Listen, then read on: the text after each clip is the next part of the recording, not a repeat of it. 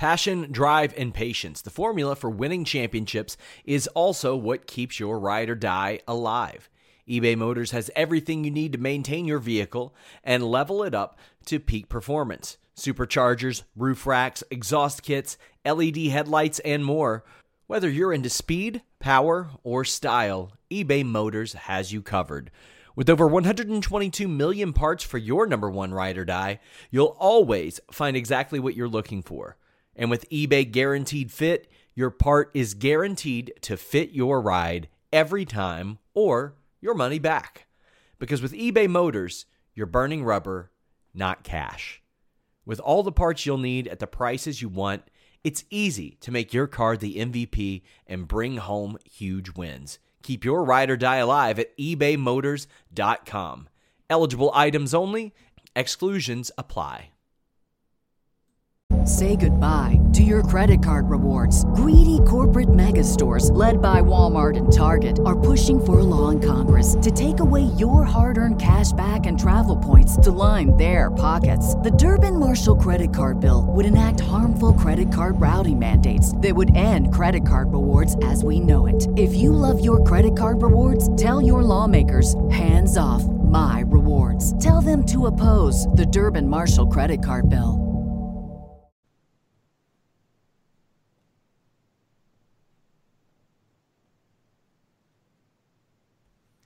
Oh, hello there, ladies and gentlemen, and welcome. It's Wednesday night here on Fightful.com, FightfulWrestling.com, YouTube.com/Fightful, so you know what that means. To steal a line from someone who tweets the same thing every day on Twitter, it is the Wednesday Night Wars podcast right here for you all. I'm Mr. Warren Hayes, and we're going to be chatting this evening in regards to professional wrestling, of course, but particularly on NXT and AEW.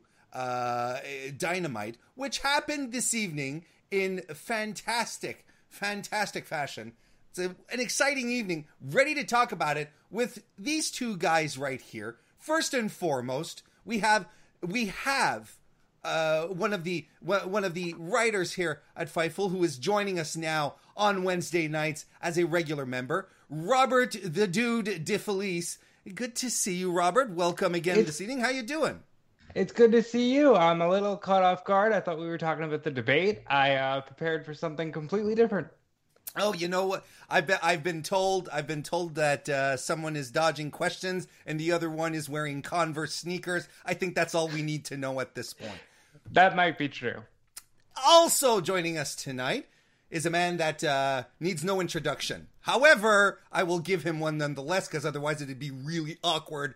Alex Pulowski, you probably know him from Fightful Selects, Sour Graps reviews of Raw and SmackDown that he does twice a week to talk about both shows individually, because they deserve their own reviews. Each of them deserve their own reviews.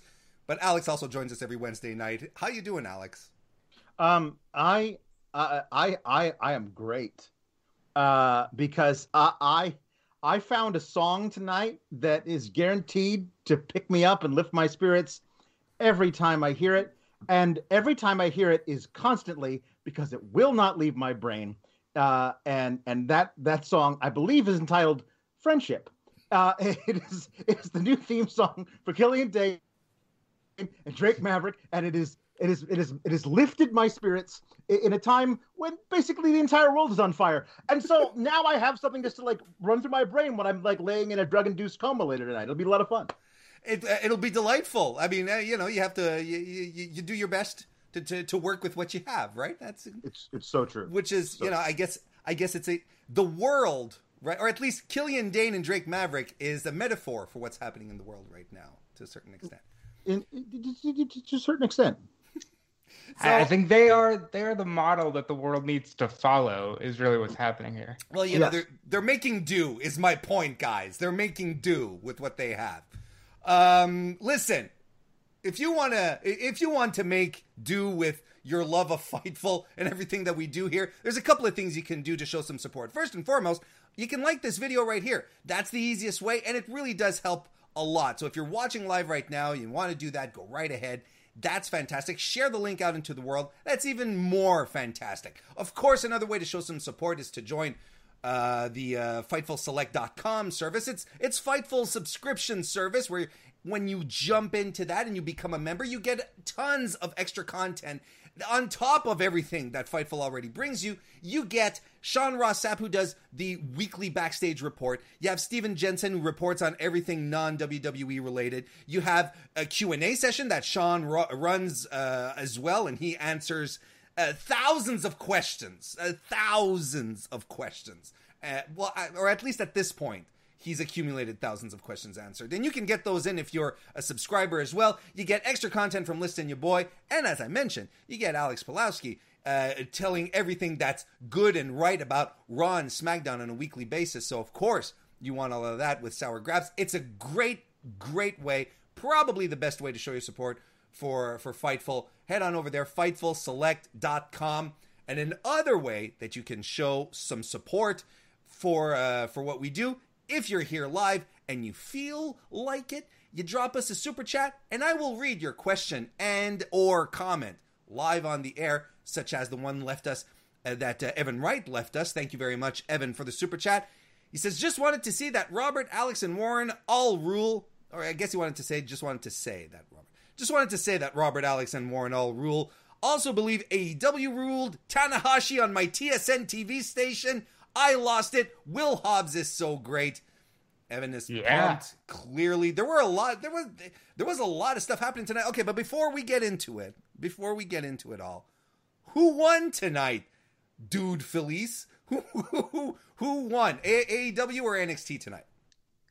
So I think from a match standpoint, usually it's just one. I'd have to go AEW. We just AEW. Okay, we don't necessarily have to get into the nitty gritty. AEW. Alex, what about you?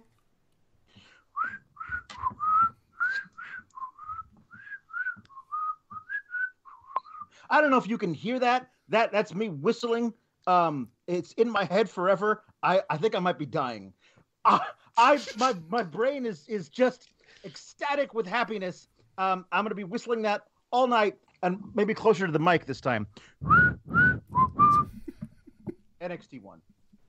All right, well, since it comes down to me to break the tie, I'm going to declare that AEW won the evening tonight for the 30 years of Christopher Jericho. What a big event it was. We had a bunch of people that sent in congratulations to Chris Jericho all throughout the evening. Of course, it started off with the heels and the baby faces in AEW paying respects to Jericho. The heels being much more complimentary than the baby faces were. There were some very nice passive-aggressive comments, such as Jungle Boy, saying, well, I met him and I almost beat him in the ring. I like that kind of stuff. But then we had a cavalcade of stars, like Slash from Guns N' Roses, Dennis Miller, Ted Irvine, his dad, of course. We had Paul Stanley. What's that? I saw Paul Stanley. Paul Stanley was there as well. Shaq, who when I saw Shaq, I was wondering, what is he selling me? A printer? Is he selling me pizza? Is he selling me icy hot for my back? I didn't know exactly what he was coming in for. Don Callis was there. Lars Ulrich from Metallica. Kevin Smith, Eli Roth, Gabriel Iglesias, and Paul Stanley. As you said, the tip top though was Steel Panther.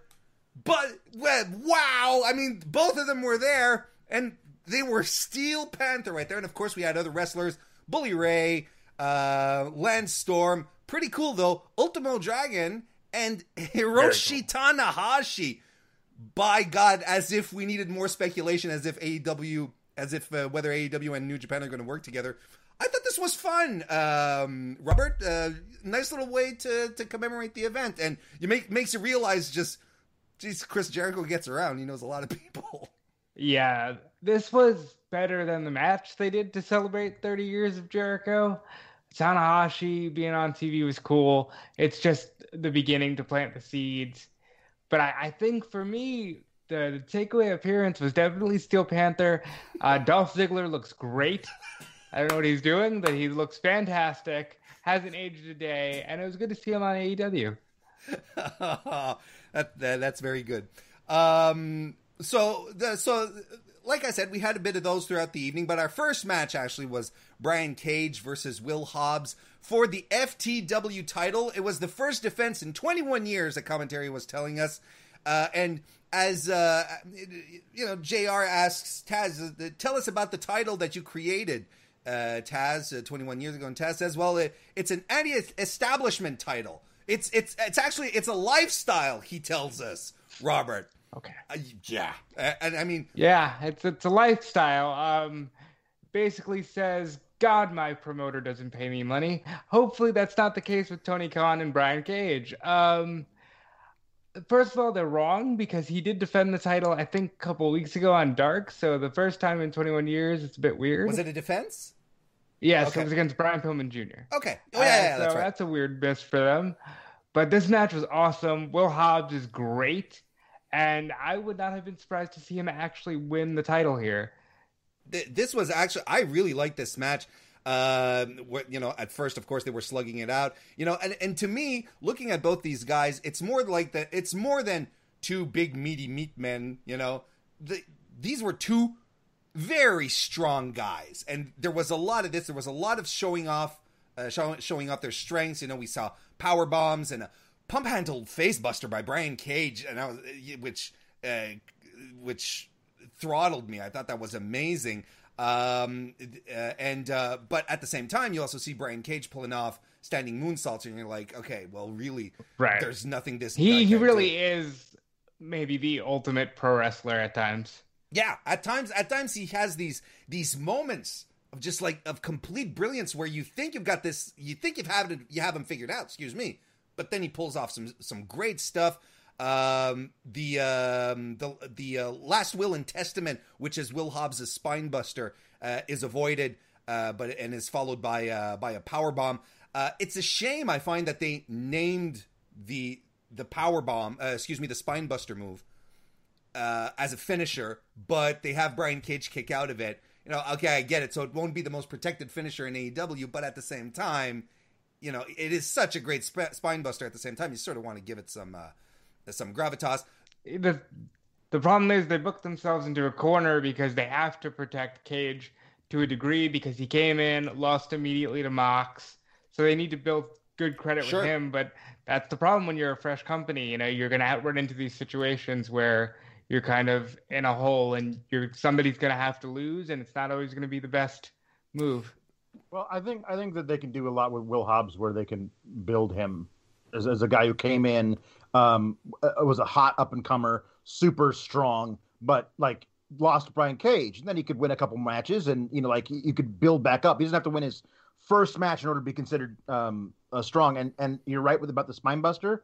I'm wondering if he's got another thing he could pull out the next time to win a match with that's not the spine buster. And his spine buster becomes a signature move as opposed to a finish. Well, he also does a frog splash, which is a thing to behold nonetheless, because he's not. There you go. I think they want the thing to behold to be his finisher. It is a thing to behold, but at the end of the day, he's doing that spine buster like nobody's business. And even though we did see the inventor of the move hit it tonight, I think that might be one of the best going today. And just to circle back around real quick, if they book themselves into a corner and they need to build some credit for Brian Cage, which I completely understand, just don't have Will Hobbs hit his move.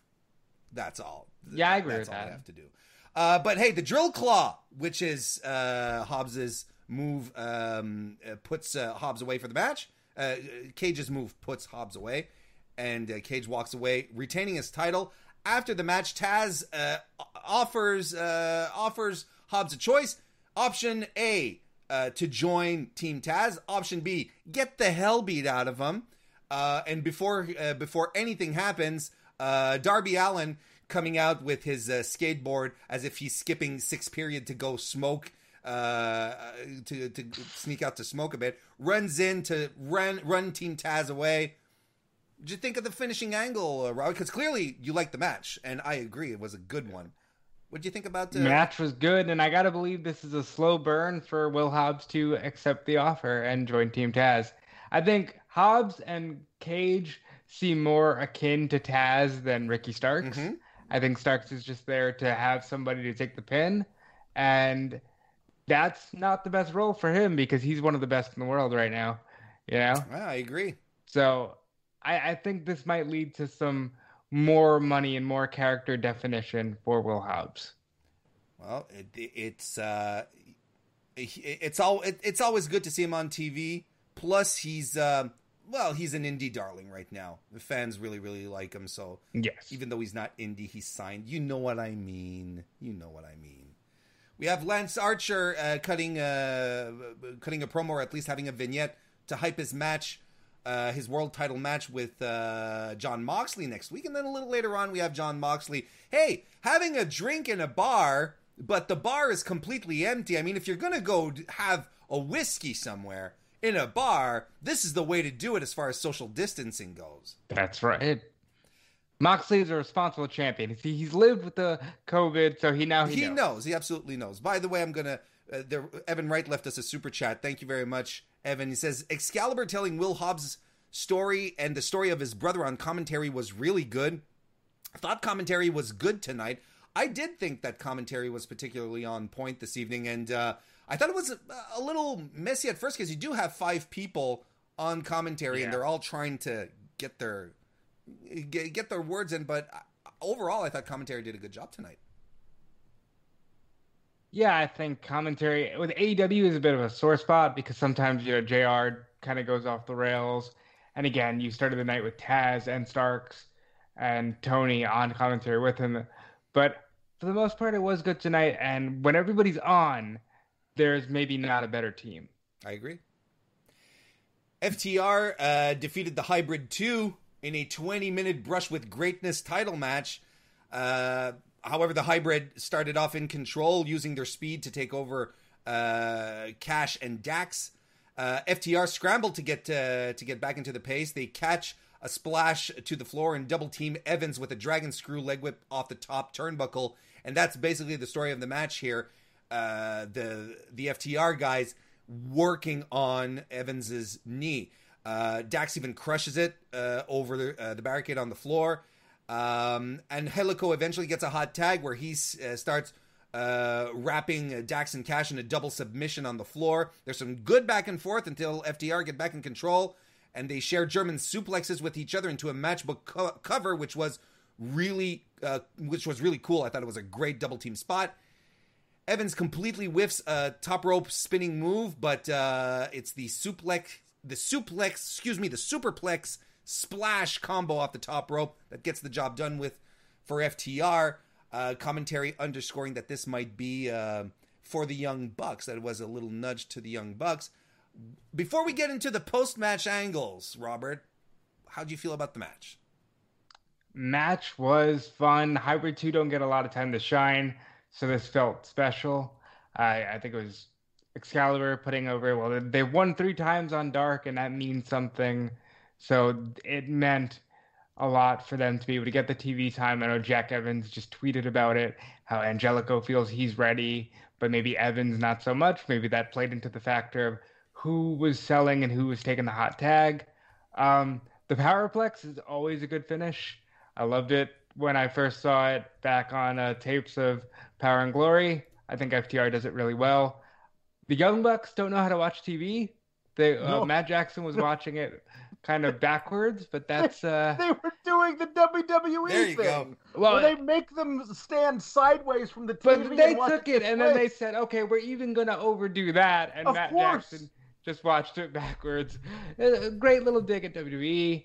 But I thought it was a good match. FTR can't have a bad match as far as I'm concerned. This is how I'm going to do the podcast for the rest of the evening, right here. No, but then you got to look like that. Like this. like that. Yeah. So, after the match, we see the Young Bucks. Well, we saw the Young Bucks watching the match throughout the proceedings, and after the match, they super kick the cameraman. Again, just before we move a little further into the angle, the other post match angle. I think it's time for this storyline to develop a little more, Robert. I don't know what you think, but I get it. The Young Bucks are mad for some reason, and they're mad at officials and non-wrestlers, I think it's time for us to get a little more meat around this bone. See, that's the thing. You say you get it. I don't get it. Why are you mad? You've lost all of your opportunities. You yourself have failed yourself. I mean, if you're going to tell a story about another member of the elite projecting, they're really doing a good job of making themselves look like a team of crybabies. All they seem to do is project their shortcomings. I don't know if that's necessarily the best thing you want from your baby faces, but be that as it may, it's so clear this will be the Full Gear match, maybe the main event. But by next week, we need to know where they're going with this. Yeah, because it's been a while. Like Alex often likes to talk about WWE storytelling, where you go from point A to point B, but then you stay on point B for weeks and weeks and weeks. And WWE likes to tell us, no, the storyline's advancing, but no, we're still at the same place. We've been at the same place with the Young Bucks story for the past 3 weeks right now. So I'm good with something happening just to give us some development here. And then finally, we get a graphic of FTR in hot dog suits. Get it? They're weenies. Because Comedy Backyard Wrestlers Extraordinaire, the Best Friends, come out to explain that they're weenies, but most importantly, to challenge FTR to a match next week at the anniversary show for a title match. And they trade some fisticuffs at the end, but FTR bail. What'd you think about the final angle for this segment? So it sucks that they're blowing that match really quickly, but I guess you can't hold off on the Young Bucks match any longer. Best Friends look great after the parking lot brawl, and now it seems like they might get another quick shot and then lose and then back of the line. I don't know. I'm not sure that's the way to go with them either, but they're working with the best they can under these conditions, and at least we know it'll be a damn good match. And the thing is, and I agree with you, because I think Best Friends are doing some... They probably... Look, I think they might be Tag Team of the Year in AEW because they have done so much. They've been up and down. They've done every role, and they've had nothing from good to great matches. This is my opinion so far. You know, FTR, not a problem. They've had some good matches as well. Of course, they haven't been around in AEW as much as Best Friends have. They've been consistent throughout the entire year. So, yeah, I think they're coming off real strong from the parking lot brawl. It's a shame that this might turn out to be a soft defense for FTR. You know what I mean? I think I would call them the most consistent act in the tag team division in AEW.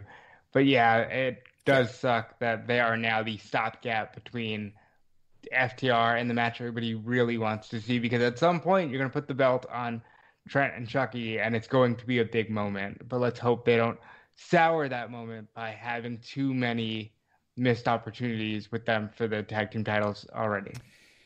Keith Kutak left us a super chat. Thank you very much, Keith. Hope I didn't mangle your last name too hard. Says, can y'all see Starks being pushed away from Team Taz eventually? Cage or even Taz to be the one to sell him out and get him on his singles run. What do you think, Robert? Long term, yes. I hope that's not an angle they move to too quickly. I worry that the inclusion of a guy who fits more of the dynamic of Team Taz might rush that angle, and we don't need that. You know, I think AEW's biggest problem is they rush to too many of the good things and maybe stall on too many of the things that don't need it, and that would be an example of that. And I also think that Taz and Ricky Starks have some very natural chemistry. If you listen to their commentary on Dark together, I think they really are a very good match for one another. I think it works for now. I eventually I think everyone can split up except for the New Day, but I agree with Robert. Let's give it some loose before we start talking about splitting up. Remember, folks, give us a like, share out and tweet the link here. If you're enjoying what's going on here, the super chats are still open, just like the one I read. We have MJS talk. MJS, sure.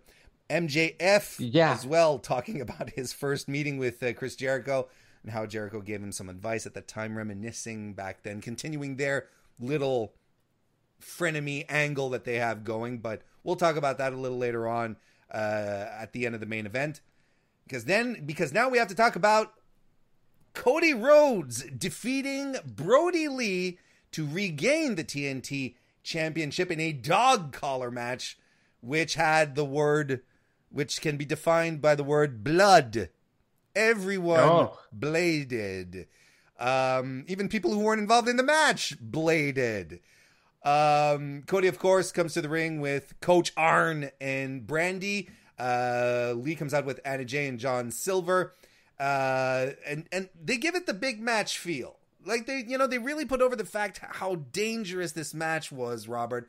Introducing Doc Samson, ringside medical official or doctor. They probably use the word doctor as opposed to medical anything. They just probably go right into that. And they also point out that Greg Valentine is in the audience, who had that legendary and extremely brutal and at some points very, very hard to watch dog collar match versus Roddy Piper in 1983. They mentioned it a couple of times, folks. If you've never seen it, I'm for sure you can find it easily out there. And oh boy, there's a reason why they wanted to lean into that. I like the idea that they gave it this big match feel to it. Robert, what'd you think? This should have been the main event match. Mm-hmm. I get that you wanted the bit, and I'm skipping ahead here of the end credits all saying Chris Jericho, but this should have been the match that closed the show. Even if you had to do the corny lights out gimmick to have this match at the end, this should have closed the show. Cody bleeds too much in every match for me. It's just egregious at this point. We get it. You like the NWA. You want to bleed every time you wrestle. I get it. It's I get it. He misses his dad, and that's touching to a degree, but man, slow it down. You don't need to bleed all the time. By the way, there is a pandemic going on, and I feel like we need to address that when we see so much blood just all over the place. Yeah, the whole hey, could you get your blood in my blood, and then let's get it all over everything? Wouldn't that be a good thing to do, during right now when everybody's might be dying? Hey, Brody, you want to taste my blood, kind of, sort of, for the camera, if I started cutting myself because I miss my dad, they'd probably send me to a therapist. I'm just saying, But when you do it on TV, when you do it on you're TV, a star. Yeah, exactly. No, of course I'm You're kidding. A star, sir. But hey, this was something else, wasn't it? Though, and I mean, and I agree. I think. Just before we get into the match, I kind of agree. Cody likes to blade a lot. Like you said, he likes his Southern style wrestling. This is the thing. This is part of the stuff that he wants to bring back. He wants to bring back the grittiness and the violence of it.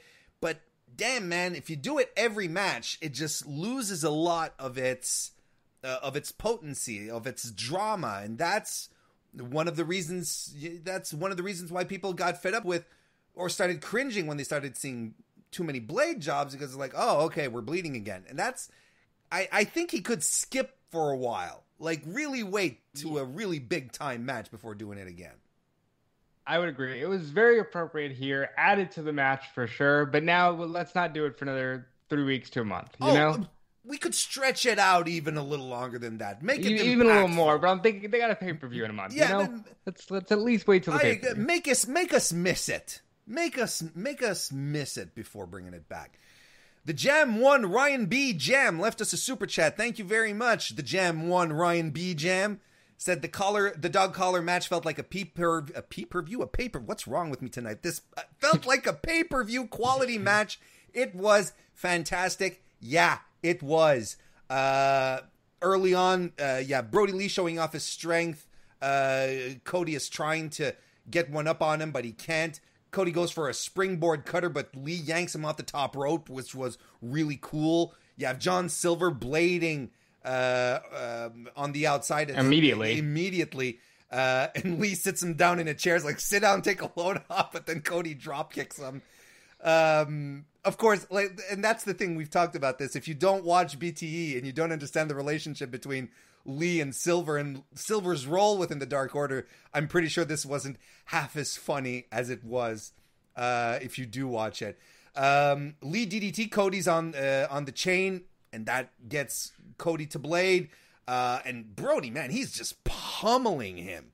He is absolutely pummeling him. They brawl onto the floor.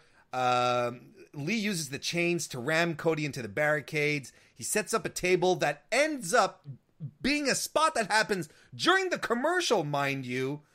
Gotta get that picture-in-picture. But I mean, Jesus, man, he package pile drives Brody Lee off the apron through the table, and that happens in P&P. That kind of that blows my mind. You got to make sure they're always watching. I think that's a bad habit that modern content creators have. It's just, no, I got to keep you always watching. When like, if on the other side of the picture it's a cricket commercial, I'm not going to be paying attention. Back in the ring, well, the Brody Lee blades as well after this spot here, so everyone is bleeding, and by God, Brody bleeds. I mean, he's channeling Bruiser Brody at this point in his look with the blood and the way that he's fighting. It's ridiculous. So back in the ring, Cody starts whipping Lee with the chain. Arn gets involved because when Lee chucks a chair at Arn gets pissed off. He enters the ring. Alex Reynolds tries to do a run-in on Arn, but he gets spine bustered by Anderson.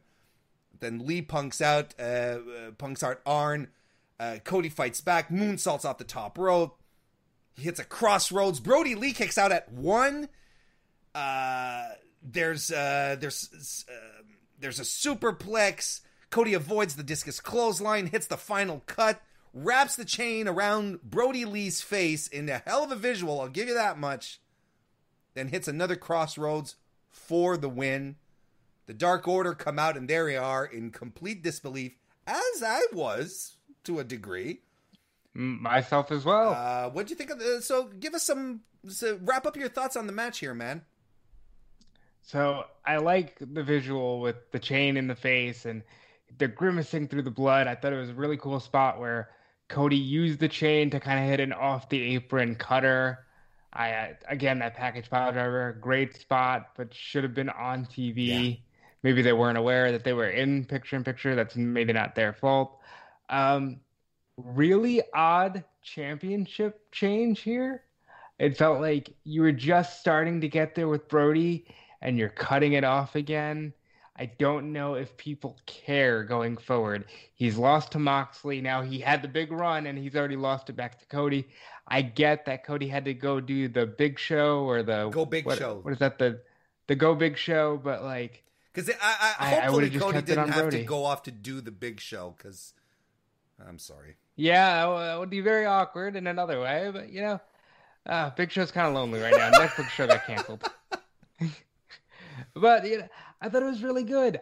I didn't like the post-show promo, or the post-match promo, because he's talking like, again, it's a Dusty callback. It's I want to reach across the aisle and feel the energy from you people. It's like, Cody, okay, I know you're excited that there's live audiences back and you can say this, but it's not the first time you've won anything, and it's certainly not the biggest crowd you've won anything in front of. I get the message, but it fell flat for me. It felt more like fan service to the old school NWA stuff, and I'm going to go a step further with that and say the next match is a cage match. I quit. A la Magnum TA, Tully Blanchard at the pay-per-view. Cage, I quit. Brody and Cody Rhodes. Well, okay. Well, that's a hell of a prediction. I don't mind the throwbacks, because I think this is one thing that AEW does really, really well. Being able to juggle the old school type of wrestling, started to bring back the jaded fan who misses that type of stuff with very newfangled new ways of wrestling, as some people like to call it, the flippy shit, but I think they're good. They're very good at reaching out to very different niches within a niche, which is professional wrestling. That being said, I agree with you. In fact, I'll tell you, I've heard this Cody promo before, and and I get it. He's intense. He's the guy who will. He speaks from the heart. You can't take anything away from that. But we've heard this promo before, and it didn't seem that big. And the cynical side of me wants to. I don't like to be too overtly cynical, but the cynical guy in me says, "Oh, so Cody goes off for a month or so to shoot a show, and he comes back and he takes his title back. Huh? Okay. And it feels a little strange." Now, I don't want to get too cynical either. Don't want to step on Alex's gimmick, but it's okay, Warren, because, he can't challenge for the world title because he made that rule because he's aware of the stigma, but he's going to take this title and make it his completely, always, forever. That's what it looks like to me right now. Evan Wright left us a super chat. Thank you very much, Evan. He says, "I'm going to need to disagree about this main eventing." Talking about this match here, Debate was going to tank their viewership anyways. Feels like you need to put this at 9 to keep people. Not a bad analysis, I'd say. But as far as if you put this in a bubble, in and about itself, with the outside world not looking in, it is kind of weird that this didn't finish. The show. That's fair. And the logic probably was due to the Debate. But I think main event to main event, NXT was much stronger. What this ran against was, very weak. I think AEW could have kept them regardless. So I really would have kept this towards the end. But we still had more with Cody after he did the babyface promo. Keith K left us a super chat, and I can call him Keith K now because he says in his super chat, you can just say Keith K, LOL, that's cool. Thank you, Keith K. Thanks for responding to my super chat. Well, thank you for the super chat, and thank you for the second one as well. Where do you think Brody goes from here? A third with Cody or move on? Well, Robert does think that we're getting something else, and I have a tendency to agree. Yeah, I'm definitely going Cage, I quit. Or maybe one of the two, but I think they just go all the way Starrcade 85. And then after that, I don't know. I think you got to keep Brody strong somehow, or you got to put him in the tag division. I don't know. We had an announcement for 3 more contestants in the AEW World Championship #1 Contendership Championship tournament. Yeah, something like that. That sounds about right. We got 3 more participants joining. Jungle Boy, Ray Phoenix, and Kenny Omega will be Wardlow, Colt Cabana, and the big reveal, Hangman Page. Immediately, we get Alex Marvez interviewing Kenny Omega backstage. Omega saying that is very confident. He's going to win this. He's going to challenge whoever's going to hold the title at the end of the pay-per-view. And he even takes a slight dig, calling Hangman Page a tag team wrestler who has an interest in this singles title. And I thought that was some chef's kiss, cordon bleu shade. Robert, what do you think of these new entrants here and the entrance of Hangman Page into the fray? Well, that was a given.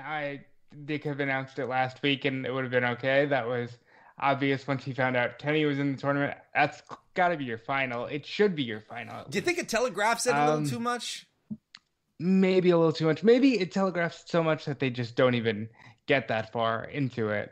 But Wardlow is good. He needs more of a chance to shine. And, obviously Hangman Page was going to be a main player in AEW always. And Colt Cabana is former NWA World Champion, former NWA National Champion. He can wrestle when he feels like it, and he's one of the best in the world when he feels like it. So this was good. As far as the promo, man, it goes back to what I said earlier. More projecting from those elite baby faces. I've never seen just such a group of God, they're almost like high school children. I don't know what to do with them sometimes, Maybe too BTE for their television show. You know what I mean? I see what you mean. Evan Wright left us a super chat again. Thank you very much, Evan. Once again, he says Kenny alluding to the G1 was amazing. Lots of New Japan tonight on AEW. Yeah, well, it's hard to it's hard to not consider to think about Kenny Omega's career without weighing heavily into what he did in New Japan. That's what made him a superstar. But yes, It definitely was. I am glad And, that I think go ahead. we just got the news about Harold May not being the president anymore, and they're running with that. Will they, won't they? Immediately. But Kenny Omega, tournament wrestler, he's got to go to the finals. Whether or not Hangman makes it, I don't know, but Kenny has to go all the way. It's something that people have been clamoring for a while, and I think a lot of us have been patient. We want to see some singles action from Kenny Omega. Big Swole defeated Serena Deeb. This was a solid little match they had here. Lots of back and forth. Deeb picked Swole apart, and she looked great. Some great technical work, some great groundwork, in control for most of the match until Swole hits a back elbow and a headbutt. There's a little more back and forth that ends with another headbutt and dirty dancing by Big Swole for the win. I don't have any other word to say than solid. This was another good showing from the AEW women's division. 2 weeks in a row. Not much needs to be said here. It's exactly what it needed to be, and hopefully this starts a good trajectory for a division that has been widely criticized, and rightfully so. Well, we had a solid match last week with Britt and Velvet Sky. We have another one here that's very good. Red Velvet. Velvet Sky. That's not Velvet Sky. Oh, wow. Excuse me.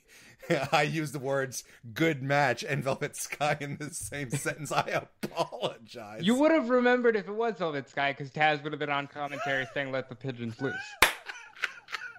Good point.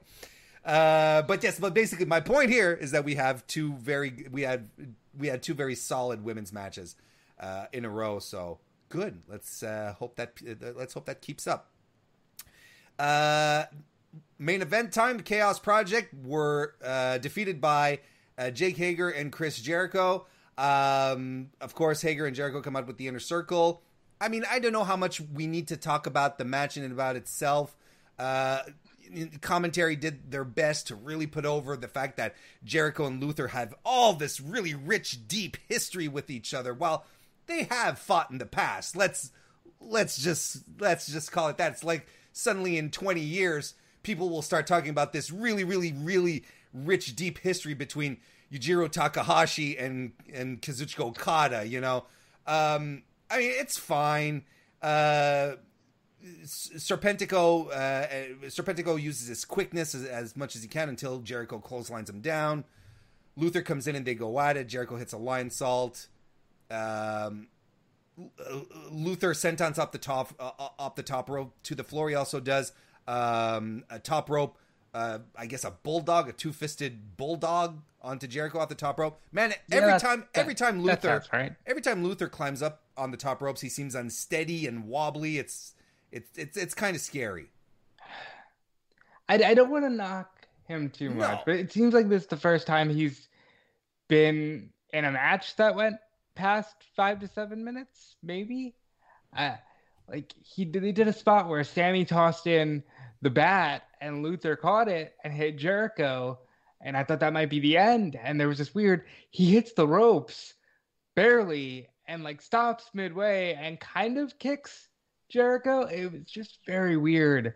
It seems like for a guy who's been in the company for a year and constantly wrestling on Dark, he's not there. I mean, obviously the history is there between them. They started in Canada together, but this is indulgence on the part of Chris Jericho, just throwing a bone to his buddy, and it's fine for what it is, but I don't need to see it ever again. I'll be honest and say I was looking over at the left side of my screen because what Ember Moon and Rhea Ripley were doing was far, far more entertaining than what was happening on AEW. After the match, because of course the Judas Effect wins the match for Hager and Jericho, who are still undefeated as a tag team. After the match, Jericho thanks all the fans for 30 years in the business, but gets interrupted by MJF's music. But MJF comes out and says, no, cut the music. This isn't about me. And yet he comes out with Wardlow and someone under a sheet. MJF says he wants to be a part of the celebration and is bringing a gift for the champion. And and Wardlow removes the sheet, only to reveal that it's Clownico the Clown. who has another present for Chris Jericho, which he unwraps to reveal a portrait, a framed portrait of MJF. Jericho sort of looks at it and cracks it over Clownico's head, saying that he hates clowns, and tells him very menacingly, him being MJF, "Don't ever interrupt me again." They stare each other down, but they're just you're my buddy. You gotcha. They were just ragging on each other, and then they do a Saturday Night Live esque cast outing where all the heels hit the ring. They hug, they cheer. The credits for the end of the show have nothing but Chris Jericho on it. Yeah. There you go. Sure did. I think the money here is that MJF has an announcement next week that he wants Jericho there for. We know that MJF wants a stable of some kind. Will it just be the entire Inner Circle and they just boot out Jericho? I don't know, but this sucked. I mean, really, the show could have ended with Cody and Brody and left a far better impression. Clownico was dumb. They could have gotten a better framed portrait of MJF. It just seemed very lazy, and I think they could have done more for 30 years of Jericho. I think so too. I think it was I don't like it. I'm going to call a spade a spade. I don't like it when WWE ends their shows with a segment and not a match. That's the same thing here. I don't like going out on a main event segment as opposed to a match. I don't think it was that good an angle. I thought it was a little too corny. But hey, it doesn't happen often that AEW has a misstep like this. Otherwise, this was a very solid show. Anakin left us a super chat. Thank you very much again, Anakin. Says, I know it was never going to happen, but imagine if Kevin Owens had shown up in a video reminding Chris Jericho of the Festival of Friendship. Well, it probably could have happened if WWE had kept Cameo up. I know. Jericho could have just bought it, right? They could have easily done that, but now he's going to have to pay rights fees to WWE, and he's certainly not doing that. Maybe it could have been a give back. Like, Steen gives Cody the package pile driver for the night. They get to use his face. It could have been a give back. Aaron Entertainment left us a super chat as well. Thank you very much. Says, what do you think the plans are with Jericho and MJF? I kind of feel like it's, I feel like we're heading into full gear with this. I would think so. Whether it's a one-on-one or we know it won't be a tag because Wardlow's in the tournament. So maybe just one-on-one between those two, and maybe there's a faction war. I don't know. Yeah. I definitely think it's a singles match, and Jericho's full babyface with the crowd singing Judas, and that's a very babyface move. I think for the most part, the crowd loves Jericho. This could be the time. I think Jericho has that Adam Cole energy, where he's supposed to be a heel, but people still cheer for him, kind of thing. I think there's a potential of there being like an NWO white and NWO red with a split of the Inner Circle, some of them following MJF, and you could get that kind of a thing. It's a very old school type of thing to have a faction split, and then you don't know which one to root for, whatever. Guys go back and forth. Oh, there's a mole in Inner Circle Red. Who's the mole? It's Horace Hogan. That'd be a lot of fun like that. It's Horace Hogan. Yeah, absolutely. That's exactly who I was thinking. Keith K left us a super chat again. Thank you very much, Keith. He says, what is your take on Chris Statlander? Do you think she'll come back strong and shoot to the top?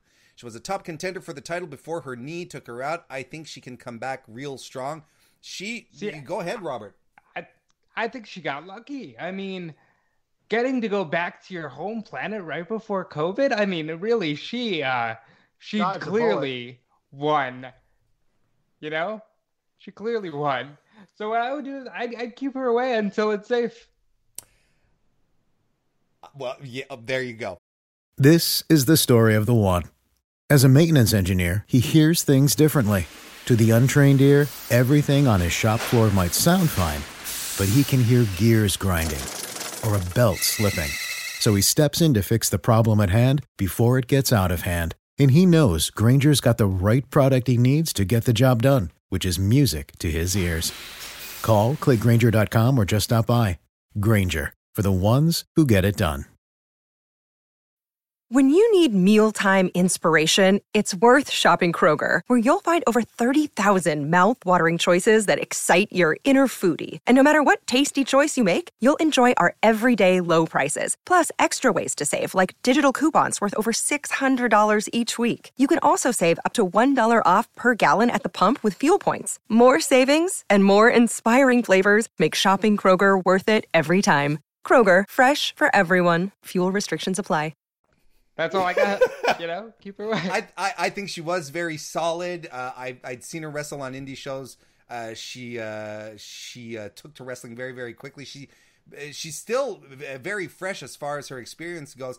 I think that when she ended up on AEW, I think it was clear that she wasn't quite ready to wrestle for a television crowd. I think because that does require a certain amount of retraining. You can't do the same things that you do during an indie show, so on and so forth. And I think that might have exposed a couple of things, but I thought she's always been very solid. One of the stronger women that they have as well. Bummed out that she got injured. Hopefully she will be able to come back very, very soon. Folks, like this video, share it out. We're still taking super chats. We're going to take them all throughout our discussion right now of NXT. Alex, before we start, I want to get your thoughts on the Capitol Wrestling Center that debuted at TakeOver this weekend. What do you think about the setup? I really like the sheer wall of screens as opposed to the tiered thing at the Amway Center. I think it looks very, very cool and futuristic, like a gladiator arena in the year 3000 where nobody ever actually leaves their homes, but you're all like, you buy a ticket to sit in one of the screens. It's a cool look. I like that. I think the chain link and the plexiglass thing, that's a kind of interesting idea. I don't know. Like, everybody's trying to figure out what we're going to do here. Like, apparently the governor of Florida says everybody can fill a whole arena. The Miami Dolphins can play in front of 65,000 fans this week. And Miami Dolphins are like, yeah, we don't want our fans to die of a terrible disease, so we're good. But who knows what Vince is going to do. Yeah. So, up until that point, up until we get all fans there, everyone's trying something new of how to, present fans actually being there without actually being there, unless you're AEW, who just says, yeah, fuck it, come on in and we'll socially distance you and everybody wear a mask and we'll all be safe and as much as we can in times like this. But it's different. I like it better than what they were doing before. I'll say that. Well, I think the setup is really good. And you know what I really appreciate, what I really like is how it's lit. It's not as, pristine and sharp as it is on the two major shows. It kind of feels indie super show. It feels more like what NXT should feel like, Yes. No lasers, no these mind melting light arrangements. It feels a lot more. There's a lot more smoke machine as well involved. It feels a little grittier, probably the look they were trying to go for with Raw Underground, but yeah, they're moving it on over here. Hey, but what a way to kick off the evening, man! Tommaso Ciampa versus Kushida. There's back and forth, obviously, to start this one off until Kushida hits a drop kick and some kicks. I love the spot where Kushida goes for a flip. He does a handstand, and Ciampa's just right there, and basement drop kicks the arm so that he falls. I loved that spot. Ciampa then starts to pick Kushida apart, grounds him with submissions, hits a neck breaker. He dictates the pace for the better part of the match until Kushida hits a German suplex and a kick, tries to go for an arm breaker. Ciampa breaks out of it with a power bomb. They trade some strikes. Kushida then starts stomping Ciampa, but you'll notice that he was stomping him on the back of the neck which adds to this new vicious Kushida. Goes for the hoverboard lock, but that all comes... Ciampa tries to fight out, and that all comes to an end when Velveteen Dream interferes, jumps off the top rope to break the hoverboard. Actually, he ends up hurting Ciampa more as it all gets broken apart, but Kushida chases him off. What'd you think of the match?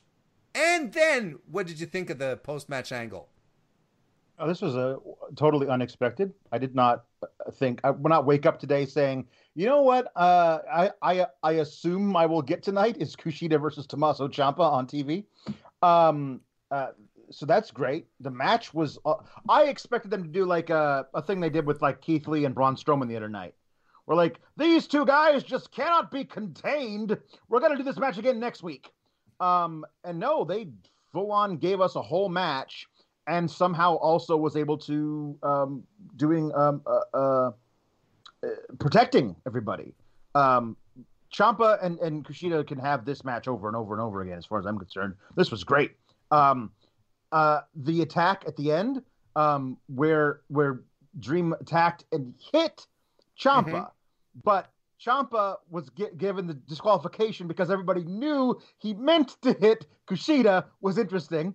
And I did love the touch of Ciampa being pissed that it ended that way. He did not want to win by DQ. He did not give up. He did not intend to give up inside the hoverboard lock. He thought he was going to win that match versus Kushida, which is a great thing. Not like him going, yeah, I beat you because a fellow heel helped me out. Like, no, he hates Velveteen Dream too. And I can't wait for next week when Tommaso Ciampa dismembers Velveteen Dream. That's going to be great too. This was all very good for me.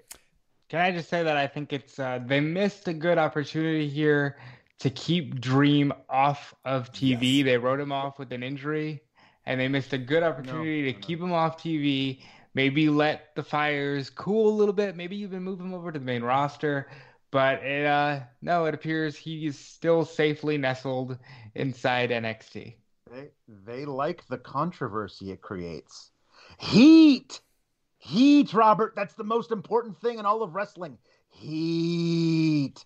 I like heat too, but I'm not trying to stick my arm inside an oven. You know what I mean? Like, I hate it. I hate it as well. But they're putting him on because it's going to create controversy among their most loyal fans, and for the casuals who turn in, they have no idea what the hell Velveteen Dream is accused of, or even if he is accused of anything.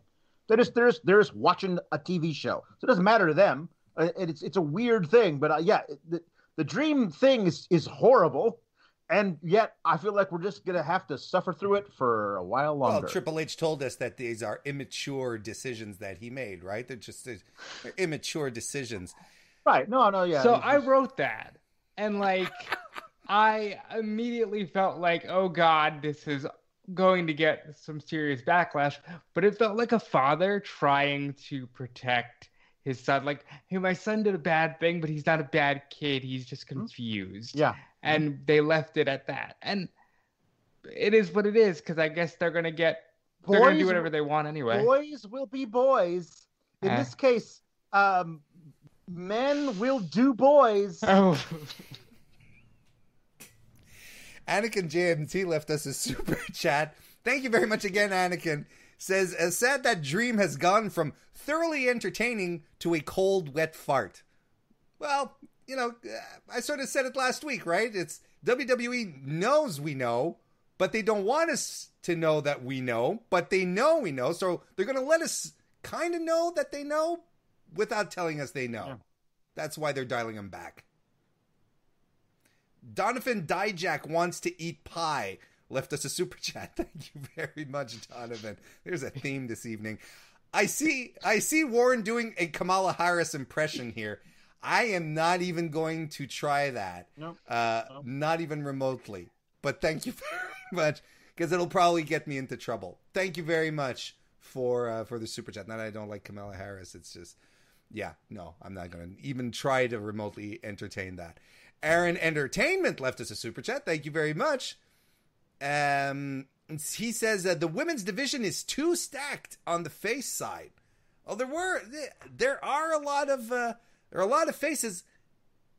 We saw a couple of faces come together tonight as a team, as Ember Moon graced us with her presence after her surprise return on Sunday evening. And I just, straight off the bat, Alex, she got the reception from the extras in the crowd. That's fine. She got the WWE 2K18 heat cranked up to the max. Imagine, though, if she had returned to the Full Sail crowd. My God. We'd still be hearing the pop echoing off the mountains over yonder. Yes. Like there are a lot of things that we missed out, like actual reactions from the crowd. And it's a weird thing because I feel like if you actually turned up the mics on the Full Sail fans at the Capitol Wrestling Center, they would actually create the response that you want, as opposed to piping in this ambient crowd noise. It's not good. She says she's shocked they're letting her talk tonight. It's been a long 14 months, but she says she's found clarity in establishing Ember's Law, which is corny, she admits. But basically Ember's Law is no one is going to tell me what to do. I get to do what I want to do. Damn it. Her delivery was priceless on that. That cut brings out Io Shirai, who hits the ring. But before anything happens there, Rhea Ripley comes out. She starts to cut a promo, but she gets mugged by Raquel Gonzalez. And Dakota Kai is there as well. Ember Moon rushes in to take out Dakota, as Io just flips her hair in the ring and looks on. Damn, I love myself a smart champion, Alex. Oh, yeah. No, and she says later in the interview, like, that's not my problem. Exactly. This is my problem, patting the championship belt. I think that's smart. I like that Io just stays firmly in the middle. She's not neither face nor heel. She's just Io. I think that's a great way to be for her. It works for her perfectly.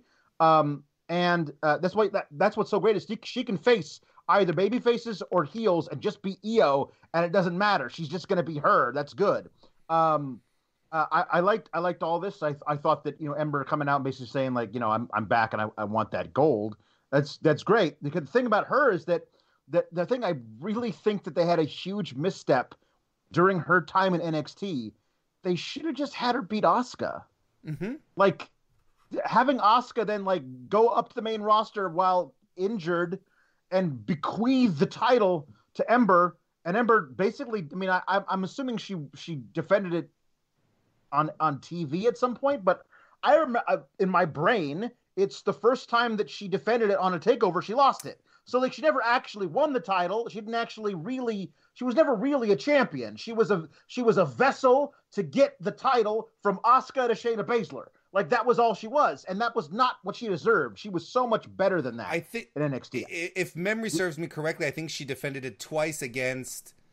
She probably had some TV defenses, but she defended it twice against Shayna, and the first match, She rolls her up. She rolls her up by rolling her up. She got the stupid roll up thing that Shayna never should succumb to. But at the second takeover that she fought Shayna, that's where she lost. So she defended it once, and they had her win cheesily, not strong, and then she lost it. She deserved better than that, and deserved far better than the way she was treated on the main roster, including like we need to talk about this. She almost ended her career because they were like, hey, you person who doesn't matter, join the string of jobbers chasing after our truth. And then she slips in some water and nearly ends her career because they thought that she was the same as, I don't know, Drake Maverick, not to say anything to slander his name because he's great now, but at the time, and I don't know, Mojo Rawley and Eric Young. Like she was just there. So let's just do this. It's amazing that she's back. She looks great. We'll talk about the match later. She looks great in the match. I'm so happy that she is back. And also, the women's division is stacked at the top. I mean, as far as like heavy in the face side, sure. But like, Io proves you could do whatever you want.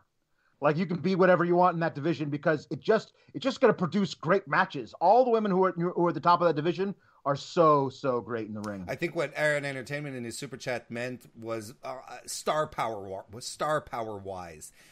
With Ember and Rhea being your figureheads here.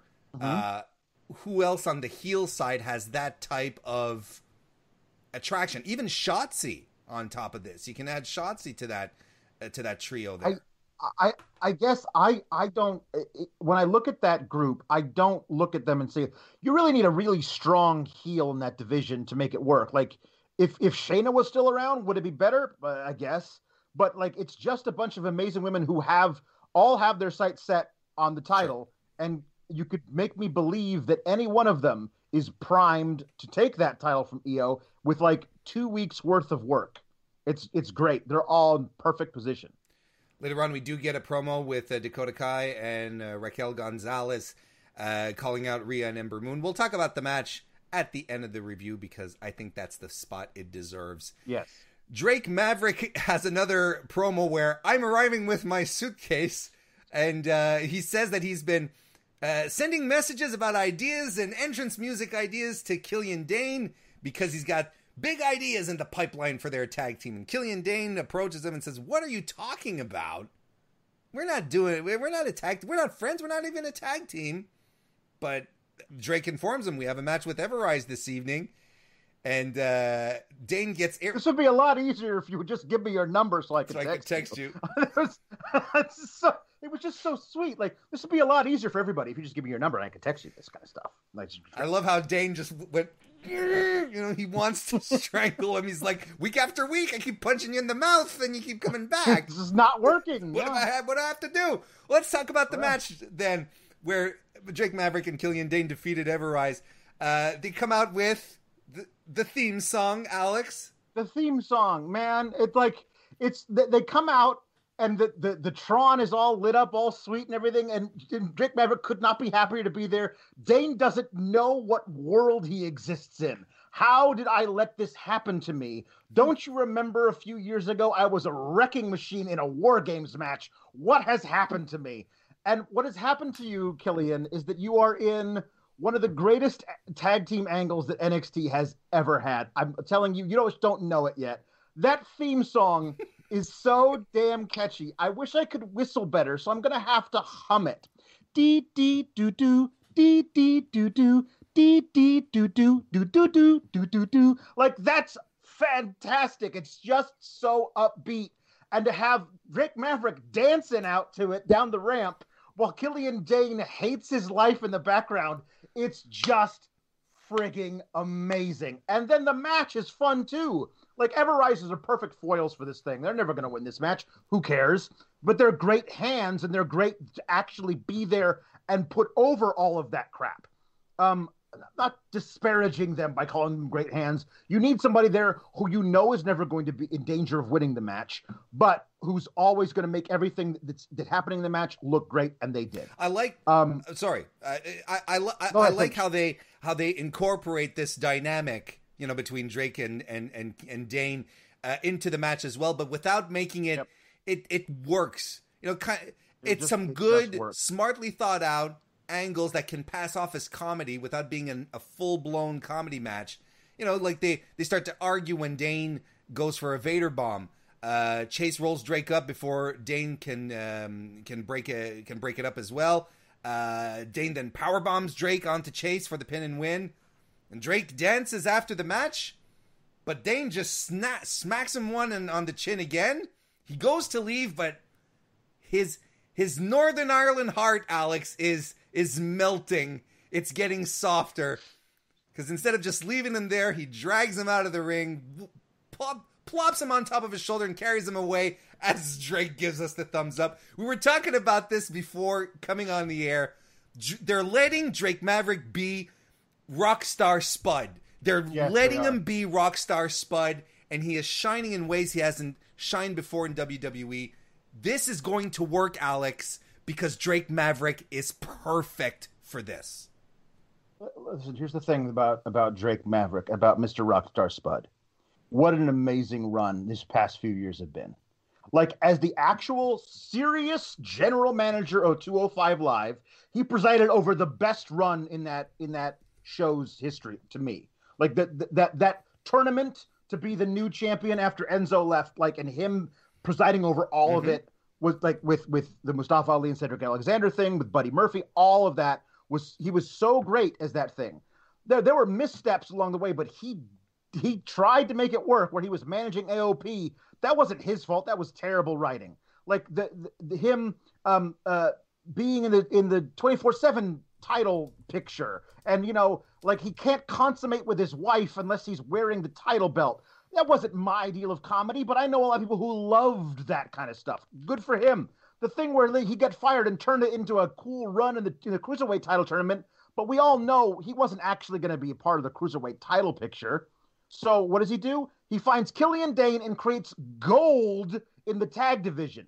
A tag division, by the way, that is in complete shambles because this whole thing, remember a few weeks ago where they had the weird singles thing where like two members of each team had a tag match and Birch and Strong won that match, and they were supposed to then have a match against each other to then see whose team would face Breezango, but that singles match still hasn't happened, and Danny Birch is in a thing with Ridge Holland tonight, and Strong appears to be healthy, so I don't know why they haven't done that match yet, but maybe it's because Breezango is indisposed. We don't know, but they're not mentioning it, so it's just weird. Killian Dane and Drake Maverick can be an amazing pair in that tag division that will want to see win. And when they finally do, and it happens not by Drake Maverick being power bombed onto somebody, but by Drake Maverick saving Killian Dane from certain defeat and winning the match on his own. What an amazing reaction that's going to get from the people who are on a sheer face of LED screens. But still, what an amazing reaction! I'm digging this I'm digging this a lot, and it's funny because they got us to care about the eternal question: how will they ever get along? They got us to care about it, Alex. Well, the whole thing I do have to say this theme song, and I don't want to ruin this for you, Alex, so I want to tread lightly here. But do you guys remember maybe 15 years ago there were these commercials for these dick pills with Smilin' Bob? Yes, I remember Smilin' Bob. Yes, I do. The whistling sounds like it's that song. I don't remember. It really does. So it doesn't ruin anything for me. As far as I know, you're making this whole thing up. The whistling is the greatest. I will say that I despise "Will they get along" when it is a question asked in earnest. Like, oh my God, will they get along? It is incredibly, vitally important that these two horrible enemies get along in this tag match they were thrown into. No, it's not. It's stupid. But in this case, when it's done for laughs, it's great. It's great. You're playing against all those tropes, and it works. Excuse me. Anakin JMT left us a super chat. Thank you very much, Anakin, saying at TakeOver Philly, Ember countered cross arm breaker into a pin on Shayna Baszler. Thank you for that, Anakin. We appreciate it. Donovan Dijak wants to eat a pie. Left us a super chat as well. Thank you very much. Says Dane needs Robert Stone to handle his schedule. Could you imagine? And Killian Dane has all the losers, like the pencil neck losers, all suddenly orbiting around him to sort of that'd be fantastic. One of the honestly, and I don't think it's his fault because I think he's talented. One of the greatest things to happen recently on NXT is a lack of Robert Stone. Right. Like it never worked. Even when he was getting run over by tanks. The first time he got run over by a tank, funny. The sixth time he got run over by a tank, not funny. I agree. We have Toni Storm cutting a promo from Cancun, Mexico, which is where she went to hang out, preparing for her return. Recapping winning the Mae Young Classic, the NXT UK title, and so on and so forth. She says we're going to see a Toni Storm we've never seen before. Okay, cool. And perhaps that means that she's going to be your top heel in the division. Who knows? Like we don't know her here, so she could come and turn on somebody, and all of a sudden now we got a heel in your division. Kind of hoping she comes back with the Blues Brothers a Blues Brothers gimmick like her boyfriend Juice Robinson is doing right now in New Japan. That'd be funny. Johnny Gargano and Candice LeRae are walking their dog, and they have his and her tracksuits. Good. It's good. I laughed. It had me chuckling out loud. They're embarrassed over their takeover losses. They get back home, and there's a huge TV screen there. Candice says, Indy Hartwell. And Johnny goes, Indy Hartwell? Why are we talking about that goof? What is she ever going to amount to? Candice says, no, Indy Hartwell just bought us a 65-inch television. Johnny says, I've always loved Indy Hartwell. She's so great. A little later on in the evening, we see them watching footage that was left on a USB drive of the Battle Royal, where we're highlighting all the times Indy Hartwell saved Candice in the Battle Royal. And now they're sort of like, oh, well, there's interesting. They're setting a seed here. Alex, is this long-term storytelling? Did they really set this in the Battle Royal saying, we're going to use this in 4 weeks after a takeover? Because 4 weeks is long-term storytelling for WWE. It certainly is. I mean, in Battles Royale, because I believe that's the correct plural. It's not Battle Royales. Battle Royal.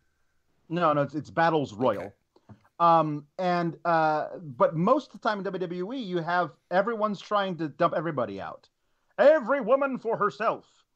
To actually have, like, specifically Indy Hartwell save Candice LeRae several times seems like either she's not doing her job right in the Battle Royal, or they planned it out. And if so, like, this seems like an angle you could do. Like, it's also the angle of her replacing their television. Like, that's also a thing that has been planted in a while. Yeah. Like, and do I think that in NXT, Candice LeRae and Johnny Gargano have the power to be like, here's what we're going to do with this little angle, and William Regal would be like, yeah, that's good. Or not Regal or Triple H or whoever It is who's like putting everything together. Like, yes, that makes sense. That's fun. Because it does feel like it's not a team of writers that came up with this, but like people who know each other and figured out this will be fun. But the touch of, here's a TV. I know you guys need a TV.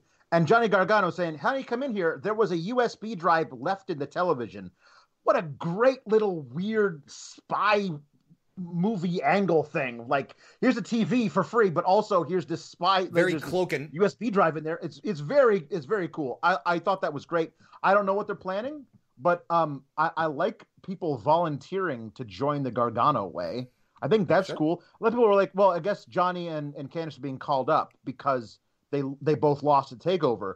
I mean, I don't know why you would think that. Those two seem like NXT lifers. If they're going to be there and not in the title picture, then there's a lot of cool ways you can use them. This might be one of them.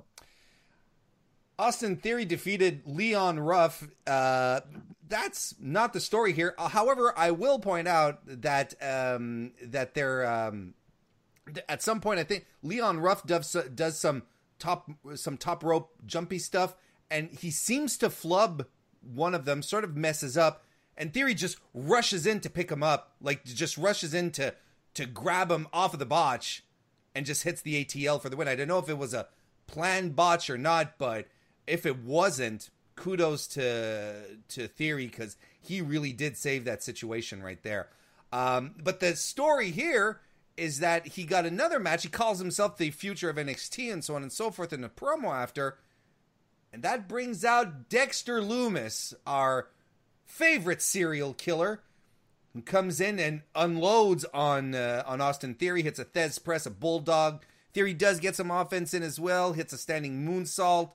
Lumis gets a spine buster and a slingshot suplex as well.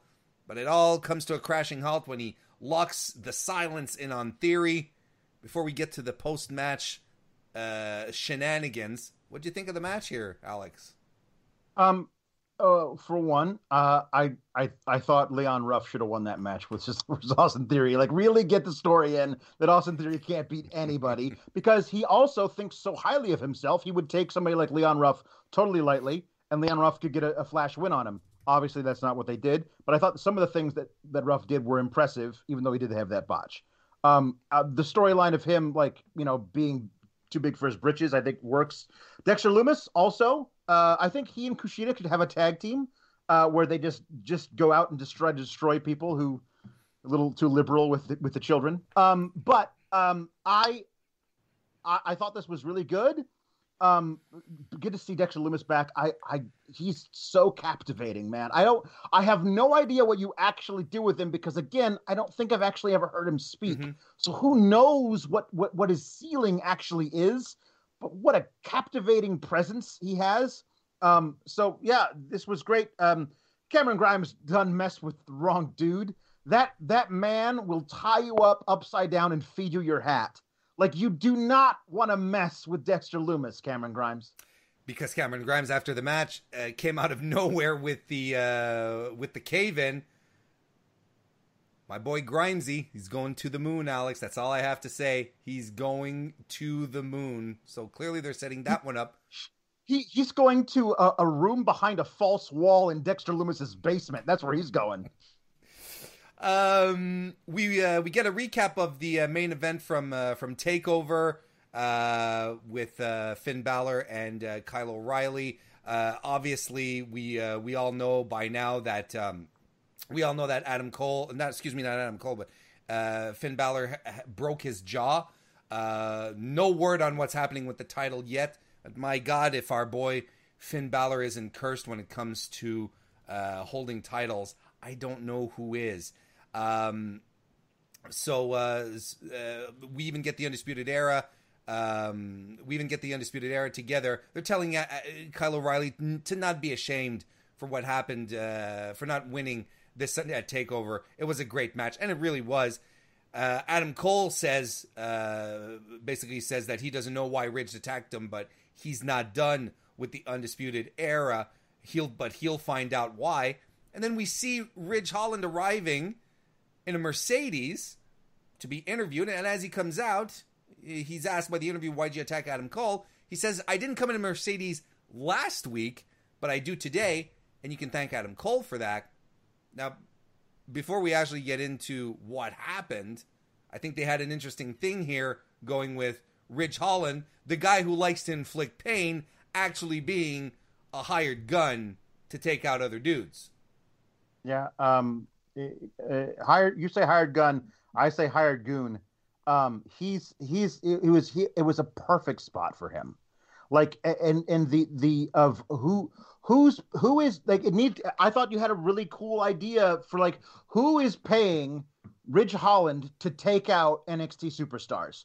That could have been a thing that was going on for a long time, and it could have been a really fun reveal. You don't even need to know who it is now. Like, you had no idea, let's say a week ago, that Mustafa Ali was behind Retribution. Mm-hmm. You could have no idea right now who's paying Ridge Holland to take out people, but that's a cool storyline that could have lasted a long time. But the other thing I will say is when Finn took that jumping knee from Kyle O'Reilly in that match, and immediately his hand went to his jaw, and then his face looked like he would been stung by 100 bees after the match. I was like, that's not good.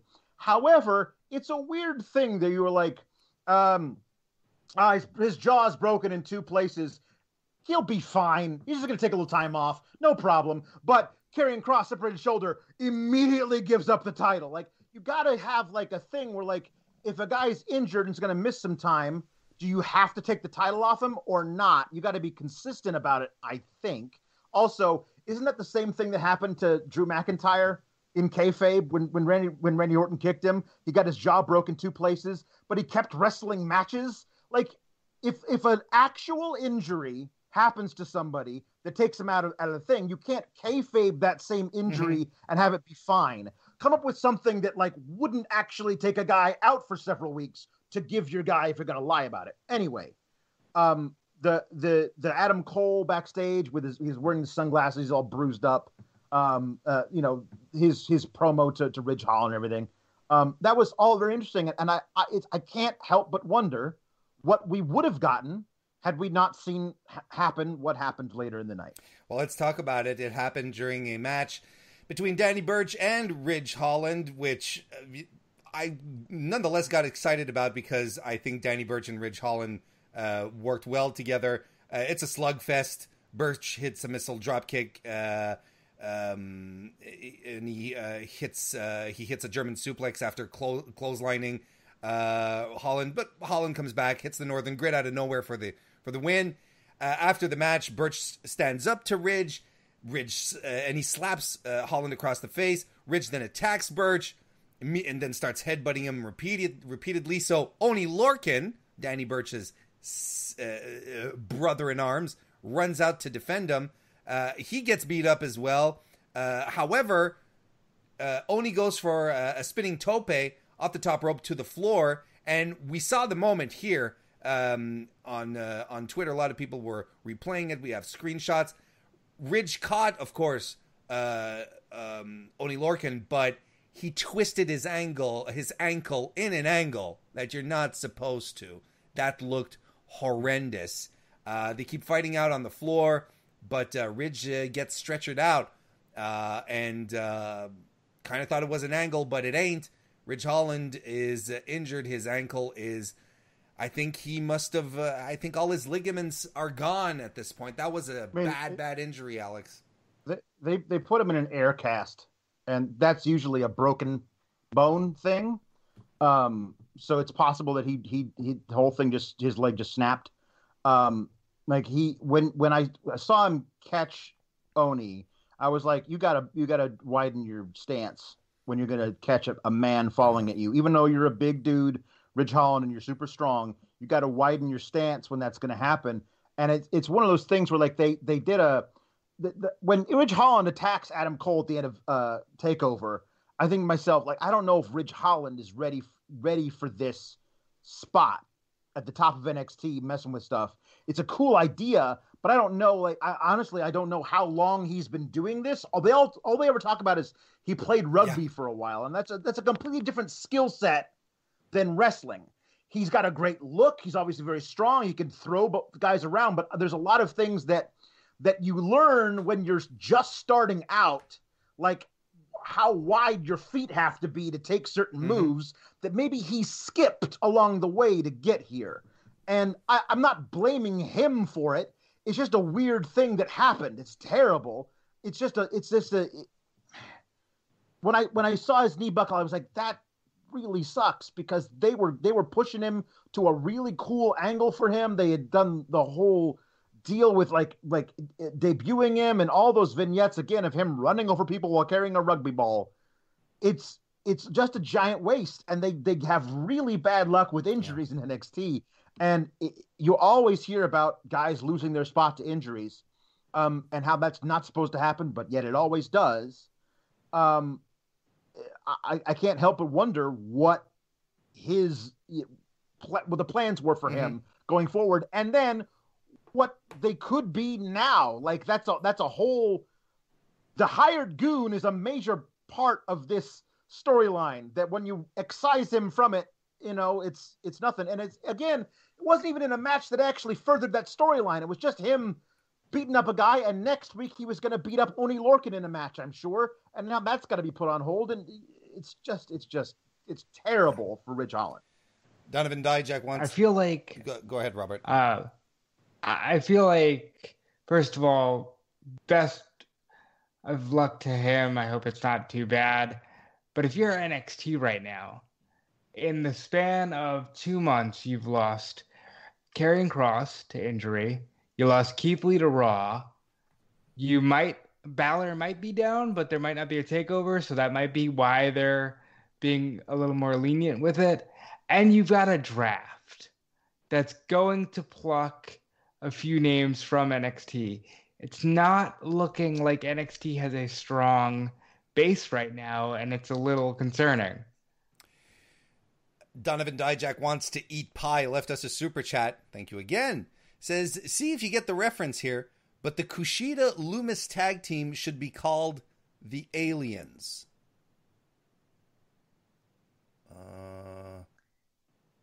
Help me out, Alex. I Time Splitter. Yeah. don't know. Loomis. We're stumped.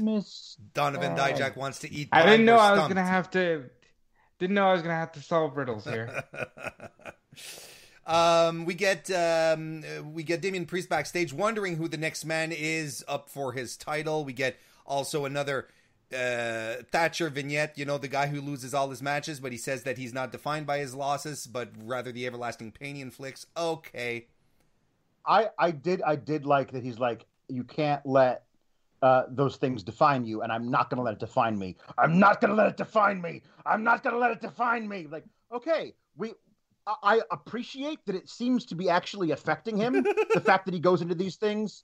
Because usually, like, guys are like, I come in and I'm going to beat you. I'm going to beat you. Then they lose. And the next week they cut the same promo. At least he's allowing these losses to affect him in some way. I just hope that actually translates in the ring and that gets him to a place where he's starting to win matches. Halloween Havoc version of Shotzi Blackheart defeated Xia Li in a short match. Nothing much here to say. Shotzi won with the top rope senton. But after the match, Xia Li gets a letter from fellow Chinese wrestler Boa, and she's distressed at reading the letter, and she walks backstage. Alex, do you think the party is disappointed in her performance? At this stage, I'm ready for anything in WWE. I don't know. Here's the thing. Like, if this was main roster, I would half expect them to like have her start. Now she's involved with the ninjas because Akira Tozawa is Japanese and she's Chinese. But isn't that all the same according to Vince? Probably. Don't they all eat the same food? Like it's a horrible thing that they have the other Chinese guy on the roster come out with an envelope and there's like Chinese figures scrawled on it. Like I don't know. Like we'll have to see where this goes, but I'm not optimistic about it being good. Yes. Like or tasteful. I'm not. At least they're using Boa. That's a guy who's been who was in that tournament a year ago, and then nothing. So he got injured, if I'm not mistaken. He got hurt. Okay. Rhea Ripley and Ember Moon defeated Dakota Kai and Raquel Gonzalez. Ember Moon comes out to brand new music, and she goes right after Kai with a suplex. She tries to run Reina, or Raquel, I should say, but it's so hard not to call her Reina Gonzalez. I'm sorry. It's such a better name. It really is. She tries to Rana Gonzalez, but instead, Raquel blocks it, and instead she hits a single leg lariat. Ember's suicide dive to Dakota on the floor was insane. She just flew like a missile. She clearly she was like, nah, I haven't done this in such a long while. I'm just gonna see how far I can go before I have to take some time off again. And that was followed immediately by a somersault senton off the apron by Rhea Ripley. That was a pretty cool spot. We go to commercial. When we come back, Raquel has Rhea in like an inverted carried stretch, and I could not but just be amazed at it. Because, yeah, Raquel is a tall, powerful lady, but so is Rhea. It was an impressive sight to see.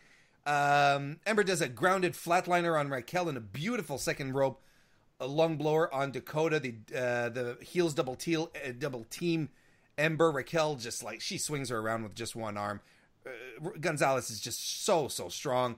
And she accidentally drives, Rhea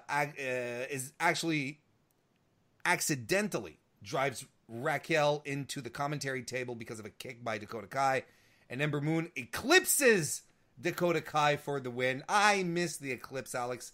This was a good, strong, fast-paced main event. This was very good stuff. Yeah, it was great. All these women are very, very good. I think Raquel is improving every time I see her in the ring. Dakota Kai's excellent, but like Rhea and Ember, like when they had that thing where we both went to the outside and then they had that little low five moment as they walked past each other.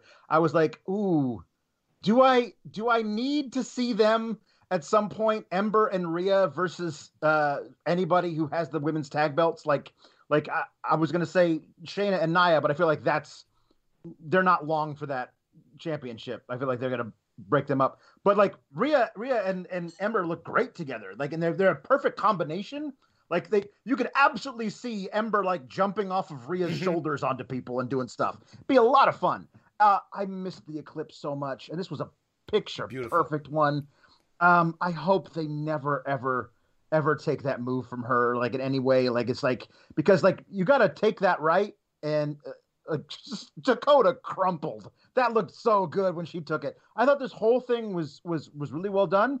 It announces Ember as being back for real and strong and very strong. I really missed her. Like, it was no secret of how much I loved her and wanted the best for her on the main roster, and they never gave it to her. They got her one damn title match versus Bayley, and then she was one and done. Zelina Vega gets multiple title matches, but Ember's one and done.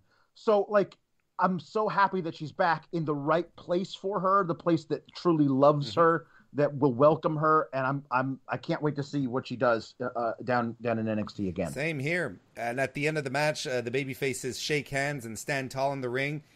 Aaron Entertainment left us a super chat. Thank you again, Aaron, saying, I did think Rhea was going to turn on Ember, because it did feel a little stretched out. I'm not so sure that's not the end game here, but it would be early. It would have been like early. I think it might be a thing where like Rhea helps Ember to, throughout this whole thing, Ember gets the title match, but is able to beat Io when Rhea couldn't, and Rhea is like, no, I'm not your friend now. Now I'm taking that title off of you. I think that there's a way of doing that. There you have it, folks. That was our NXT recap. And this is how we're going to wrap up tonight's episode of the Wednesday Night Wars podcast. I want to thank everyone for joining us this evening. Everyone who liked the video, shared it out. Hey, there's still time to like the video if you want. Just like there's still time for Robert DeFelice to let us know where we can find him on social media. Yes, you can follow me on Twitter at DudeFelice. Check out everything I'm doing over at smarkoutmoment.com, WrestleZone.com, and of course here on the weekends for Fightful. And yeah, looking forward to doing this again next week and every week until the end of time, which is like 5 weeks from now. I was going to say, when's the election in the U.S.? Alex, what about you? Where can people follow you and your work? You can follow me at Alex Sour Graps on the Twitter. I'm on Fightful Select doing Sour Graps about Raw and SmackDown. The draft, people. It's feeling drafty in here. We're gonna get some draft reactions. My SmackDown show on Saturday night, and my Raw reaction show on Tuesday night. And I will just leave it while saying this. Keep it up. And you can follow me at Mr. Warren Hayes on Twitter or at my YouTube channel, youtube.com/Mr. Warren Hayes. I do a show every Thursday night, 9 p.m. Eastern. Come and join me tomorrow. It'll be a good time. Thank you, everyone, for joining us this evening. Subscribe to Fightful Select. Save big money on exterior wall lights, now at Menards. Find your style with Patriot Lighting. Exterior lights enhance the look of your home. Choose from over 50 options from Patriot Lighting. Now through May 19th, get $10 instant savings on a single qualifying purchase of $100 or more on in-stock outdoor wall lights. Check out our entire selection of outdoor lights and see the rest of our deals happening now on Menards.com. Save